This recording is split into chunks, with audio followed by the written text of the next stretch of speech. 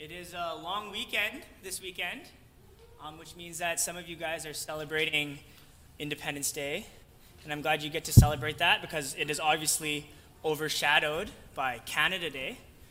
And so if you're celebrating that, congratulations to you.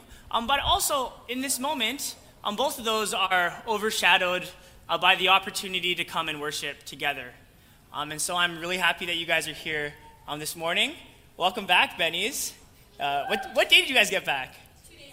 Oh man, they're on Europe time still and here worshiping with us. What a blessing. We are in our second week of the Ephesians series, and we have the great pleasure of owning Bibles, which means we can read sentences again. We can be like, oh, Paul, what did you mean by that? And we can dig in. We can look at other translations. But this passage is so famous, I'm sure many of you guys have memorized it at some point in your life, that I just want to take you back for a moment and present it to you the way that the church in Ephesus would have first heard it. It would have been much later in the day, probably around noon, because the early church didn't have too much money yet, so they don't have their own churches yet. The synagogue in Ephesus has just finished their worship service, and so they're just renters.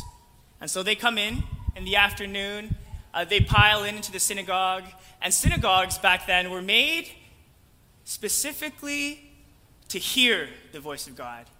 So you would sit around on these stone slabs, and the light would come in through the roof, lighting the middle where the Torah was.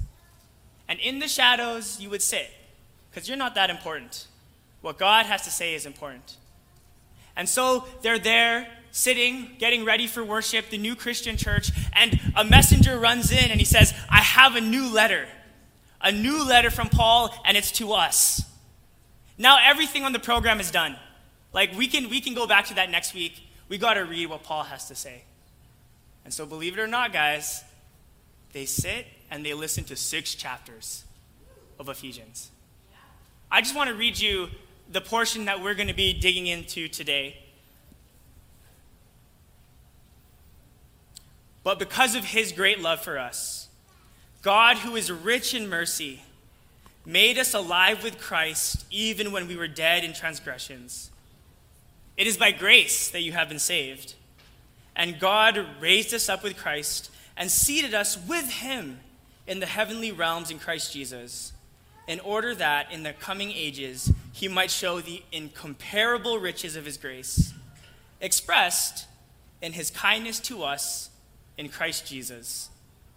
For it is by grace that you have been saved, through faith. And this is not from yourselves. It is a gift of God, not by works, so that no one can boast.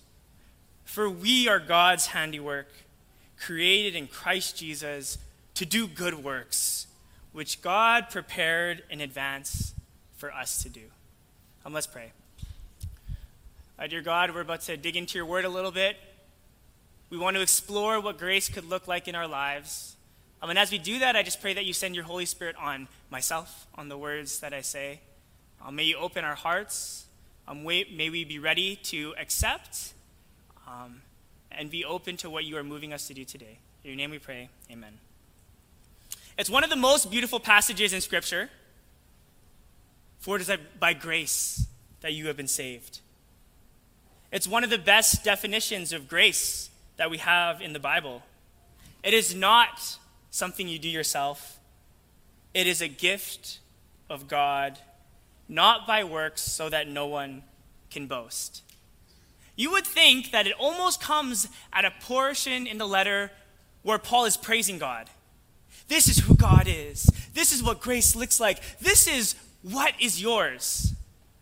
But actually, when you look in the context of the verse, it actually comes right after a reality check.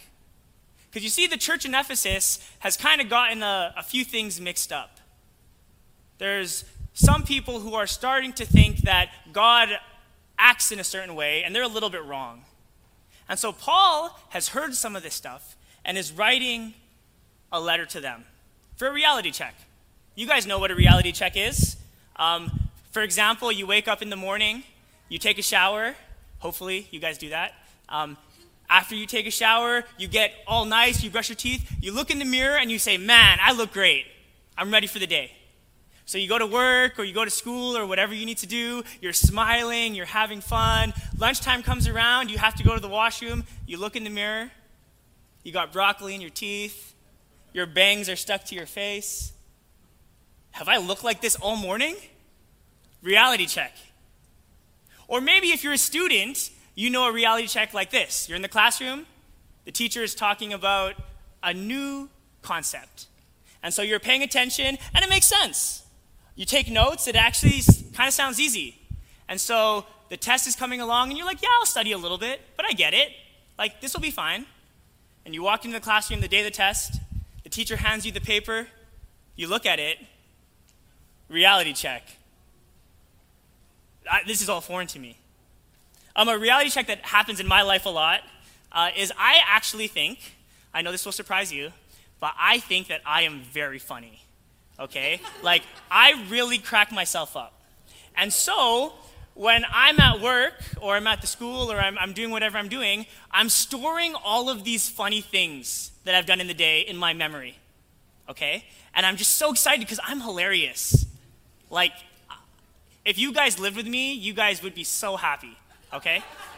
And I get home, okay? And I get home and I'm ready to tell Alina how funny I've been.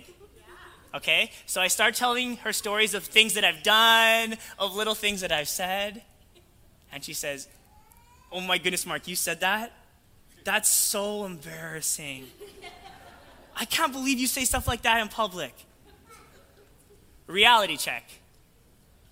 You see, we all face these, and the church in Ephesus is about to face a reality check. Because in the party, there are Jews and there are Gentiles, and yeah, they've heard the spiel. They've heard that everybody's supposed to get along, but they're starting to forget that and think, no, I got it right. Yeah, we let them in, but like we could never let them do like these special roles. Or the Gentiles come in and be like, man, synagogues do things way different. Okay? The church in Rome is way better. Let me show you how we do things. And so there's like a little bit of tension here. And what we went through with Pastor Darren yesterday starts. The letter starts, and Paul starts saying, you know what, guys, you are chosen. And the Jew in the crowd is saying, yes, I knew it. I told you I was chosen. And then he says, and you guys are redeemed.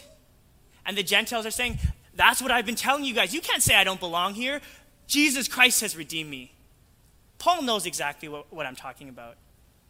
And now everybody's starting to think, yeah, I'm right. I knew it. Paul's on my side. And this culture, which I'm going to call the Artemis culture, is built into the church. And Paul needs to address it. What is the Artemis culture? Ephesus, as we heard from Pastor Darren last year, is a big port town. There's trade routes coming from the east, which is here, the north, the west, the south. All the directions people are coming in. And because of that, there's a lot of religions, there's a lot of churches, but there's one church that is not even like the biggest church in the city. It's one of the most famous churches in the known world. It is the temple to the goddess Artemis, the Greek goddess of animals and young offspring. She has an arrow, right? And so, people come from all over to worship, and they have it all. They have the music, they have the trumpets, they have one of the 7 wonders of the world is their church. And so they know how to do worship. And so, they are starting to think, man, we got it down pretty good. When people want to figure out how to do things better, they come check us out. Oh, hey, this little church is saying, hey, did you see what the temple in Artemis is doing? We should try that. And that attitude is starting to come into the Christian church. We're starting to see pride. We're starting to see boasting in who I am and forgetting to boast in who Christ is. You see, as long as our worship, our theology, and our lifestyle is me motivated, as long as I'm the center, we cannot be living grace-filled lives. There's actually a word for this. It's called anthropocentric. Can you say that? Anthropocentric. It's a really easy word, anthro meaning man, centric, center. It really means man is the center. And Paul is writing here telling us, like, no, we can't be living like this anymore. And he knows that, honestly, for us, this is one of the trickiest parts of the Christian experience. And you guys know this well. It's hard to live centered around anything else but me. And this is how Paul describes it in Ephesians chapter 2, verse 1. As for you, you were dead in your transgressions and sins, in which you used to live when you followed the ways of this world and of the ruler of the kingdom of the air, the spirit who is now at work in those who are disobedient. And then listen to this. All of us lived among them at one time, gratifying the cravings of our flesh and following its desires and thoughts. God's gift of grace can't be fully received. We can't live it out while our passions are in charge, while the things that we want are the things that we do. And so the question for us this morning is, do we need a reality check? When you make decisions in your own life, when you make decisions about your family, what is the motive behind it? Who's in charge? Is it because you think it's best for you? It'll give you the most success? Or maybe, just maybe, could we shift towards a response in the direction of grace? And so there's like a little test that I think is good. We got to ask ourselves, what are we proud of? Because we'll say here later, like Paul says, what God gives us, we can't boast about. So a good test is, what are you proud of? Because it'll quickly reveal what your whole life is about. If you're about yourself, you'll be proud of the things that you've accomplished, the things that you've done, the ideas that you've had. And even sometimes in churches we do this. When my family was new to like Adventism, and we would meet people that tell us they were like 5th generation Adventists or 7th generation Adventists, which is not bad. Okay, because I know there's a lot of those in here. I'm not demeaning who you guys are. But what does that have to do? Sometimes we just use it as pride though, right? It can become those things. Your status, who you are, what you have done. It's easy, really easy, to boast about ourselves. And so Paul tries to give us an alternative, and it's living a life of grace. And this is what he says in verse 4. But because of his great love for us, God, who is rich in mercy, made us alive with Christ, even when we were dead in transgressions. It is by grace that you are saved. Do you see that there? God is the active agent. You know, there's this thing in literature that we do to make writing exciting. We take things that are dead or inanimate, right, and we give them human attributes, right? So when we write about it, when we talk about it, it seems like they're alive, right? He was driving up to the church, and the door welcomed him in with a warm hug, right? Doors don't do that. But we write about stuff like that a lot. And Paul's actually asking us to do the opposite thing. For us humans who are very well alive, he's asking us to diminish the things that we want in order that God can do this thing, and this is the wording, he can make us alive together in Christ. You see, grace is Christocentric, which would mean Christ at the center. And so in us, we have this want that we are the center, and Paul's like, no, Jesus should be the center. He who is the very essence of life comes beside us, Paul says, alive together, comes beside us, who are the very essence of death, and he sticks to us, kind of like glue. You see, grace isn't, okay, I'm going to say this carefully. Grace is the gift of life, but grace isn't only the gift of life. God doesn't give handouts of life and say, here's 1,000 years. Do whatever you want with it. That's not what it is. Grace isn't, hey, here's a bunch of rules that'll make life great. Follow them. Grace isn't just proper theology or all these things. Grace is Jesus saying, I died for you. Now let me stick with you. That's all I want. I am life, so just let me be stuck to you. You don't have to do anything. You don't have to say anything. On your own, you don't have to live a certain way. Just let me stick to you. Because Jesus knows when he does that, he starts to rub off, little by little. When I was in grade 11, I really wanted to go to this tournament at Walla Walla University. It's called the Fall Classic. The only problem was it's soccer, and I didn't play soccer at all. But I really wanted to go. It was like the funnest trip of the year, apparently, and I never could go because I didn't play soccer. So I decided my grade 11 year, I was going to sign up for the soccer team. And so I go to the tryouts, and my coach realizes two things really quickly. Actually, three things really quickly. The first thing is that I don't know anything about soccer. Secondly, he notices that I'm pretty fast. He's like, oh, Mark's pretty fast. And then thirdly, he notices that I talk a lot. Okay? And so the coach puts it together, and he says, Mark, you're going to be the defensive captain this year. And I, first of all, don't know anything about positions or soccer strategizing. I don't know any of that stuff. I've never, I still can't shoot a soccer ball very well. But he's like, you can communicate, and I'm going to be with you the whole time. And I'm like, okay, coach, but you should have a backup because this is not going to work well. And so we do some tryouts, and I learned some very basic soccer.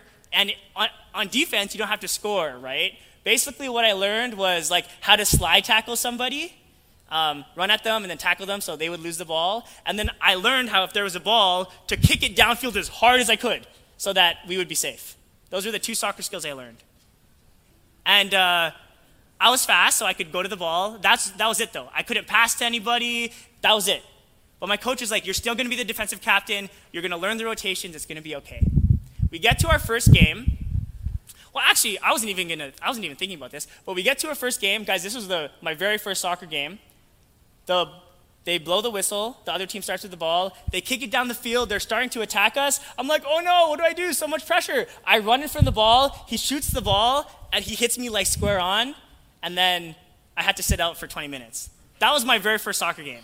Okay? I wasn't planning to say that. I just thought of it right now. But after that, I got back on the field, and I was the defensive sweeper, which means I was the last man on defense, which is not where you want to put one of the worst skilled players on the team. But I was there, and he wanted just me to use my mouth to tell the other defenders, move here, attack, hold the line, move up, move back. And so this is what the first game looked like. I was on the field, and the coach was on the sideline, right in line with me. And he would say, Mark, move him up, move him up, move him up. And he would come with me, and I'd kind of watch him and be like, hey guys, move up, move up, move up. We'd get to the line. And he'd be like, oh Mark, go back, go back. So we'd go back, I'd go back, and I didn't know what I was doing. But I was like, guys, move back, just using my mouth, right? And then he'd say, hey, right side, send Elliot. And so I'm here on the field. I was like, Elliot, go. Get him. Elliot was a good soccer player. I wasn't. Elliot would go stop the ball. He stuck to me. And you know what happened? He started rubbing off on me. And so soon some of those motions, the way we moved the defense, I started to know. I would know when to send certain guys to attack the ball, when to say, hey, let's hold the line, when to say, let's play it safe. And I never got stressed because my coach, physically, right in line with me, stuck to me. And sometimes, because we like the grandioseness of the gospel, we say, I once was lost, but now I'm, right? We say, I once was blind, but now I once was dead. Yeah, that one you guys were unsure of, but yes. I once was dead, but now I'm. We like to say these things, and then sometimes in our own life, we say, how come it doesn't feel like that? And this is why I think we forget that what grace is not just the gift of sight. It's just not the gift of life. Jesus is saying, together, let me stick with you. My gift is me, together with you. And so I would like to suggest, please keep saying those great analogies, they're true. But maybe instead of saying, I once was lost, but now I'm found, what it really is I'm still kind of lost, but I'm walking with Jesus, so I know we're going to end up okay. It might be, I still can't really see things clearly, but I know Jesus can see the future, so I'm okay. And it could be for some of us who are like getting old when we get on the court, I'm actually dying. But I believe in a Jesus who says, I want to give you abundant life. Because really what God wants to do is, yes, he wants to save us ultimately in full like system theology. He wants to take us from death to life. But what grace looks like is, I just want to stick to you. That's it. And so, what happens then? How does it look like? In verse 6, it says this, and God raised us up with Christ and seated us with him in the heavenly realms of Christ Jesus, in order that in the coming ages he might show the incomparable riches of his grace, expressed in his kindness to us in Christ Jesus. When we say, okay, God, stick to me. Okay, Jesus, you can stick in my life. God starts to be glorified. Okay, and this is where it starts to tweak. Because when you're saying, yeah, stick to me, do you see how when you say, Jesus, stick to me, who's at the center still? You, kind of, right? You're still kind of at the center, right? But he sticks to you, and God does his mystery. This is the mystery of how he works. Glory starts being brought to him. And then God puts himself, and this is what Paul tells us, in a position of kindness and mercy. So we say, okay, God, stick to me. And then God sticks to us and he says, okay, now I'm the main actor. Okay? I'm the lead. Now you're just the supporting cast. And so this is what it looks like. This is what a new identity in Christ, this is what we're going through all in Ephesians, looks like in regards to grace. If grace is Jesus being stuck to us and he's the lead, then we have to be looking out, watching for how he's going to lead. And this is why it's not that confusing when we get to the works section of the text. Because that's sometimes where we get a little antsy. For we are God's handiwork, created in Christ Jesus to do good works, which God prepared in advance for us to do. And I can hear some of us saying, see? Like, yeah, there's grace, but you got to do good work still. But what it's really saying is when you're stuck to Jesus, God puts himself in a place where doors start opening all around you. And now you're just responding. Oh, God has this good work that he's setting up. I just got to fill in. God has this opportunity that's right here. If I look, I just got to do what he's calling me to do. And this is really hard to do. This summer in the youth room, I'm the youth pastor here, if you didn't know, we are studying the book of Acts. And we're going through our series calling it More Than a Spectator, of now Jesus is gone, and these disciples, okay, these 12 guys, are having to learn a couple things. First, they have to learn that, oh wow, God is still working. God is still doing miracles through the Holy Spirit. And now they have to learn, okay, now when this happens, what does God want me to do? In the first few chapters, it's a lot of sermons, okay? Like there's a miracle that happens and Peter tells a sermon. There's another miracle that happens, Paul tells a sermon. Unfortunately, Stephen is being stoned, but he responds and he tells a sermon. And Acts is this whole story of how do we respond to the good work that God is doing. And those disciples can only know the answer because who are they stuck to? Yeah. Jesus is stuck to them. That's what it means to receive grace. And so I would like to push you guys a little bit. I hope that you guys, and I know most of you guys have done this, but today, sometime in your prayer time, sometime in your devotion time, ask Jesus into your life again. Humbly reflect on his sacrifice, what he has given you, and then say, Jesus, thank you for giving me life. Thank you for saving me. But then, take it a little deeper. Ask yourselves, am I living a life where I'm letting Jesus be stuck to me? Or am I me-focused some days and Jesus-focused other days?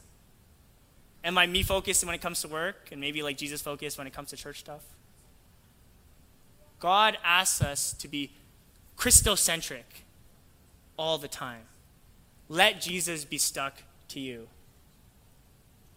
Jesus gave his life for us, not just so that we can have eternal life, but also that he can be stuck to us, that we can be made alive together in Christ. So may we stop living like we are the center. Let's stop chasing what we want, and instead, may we live in grace, responding to the good works that God has pre-planned and set before us. Amen. Dear God, I just want to ask that you remove pride from our hearts. May you remove the need for us to just follow our own desires and our own passions. May we be committed to living a life that is stuck with you.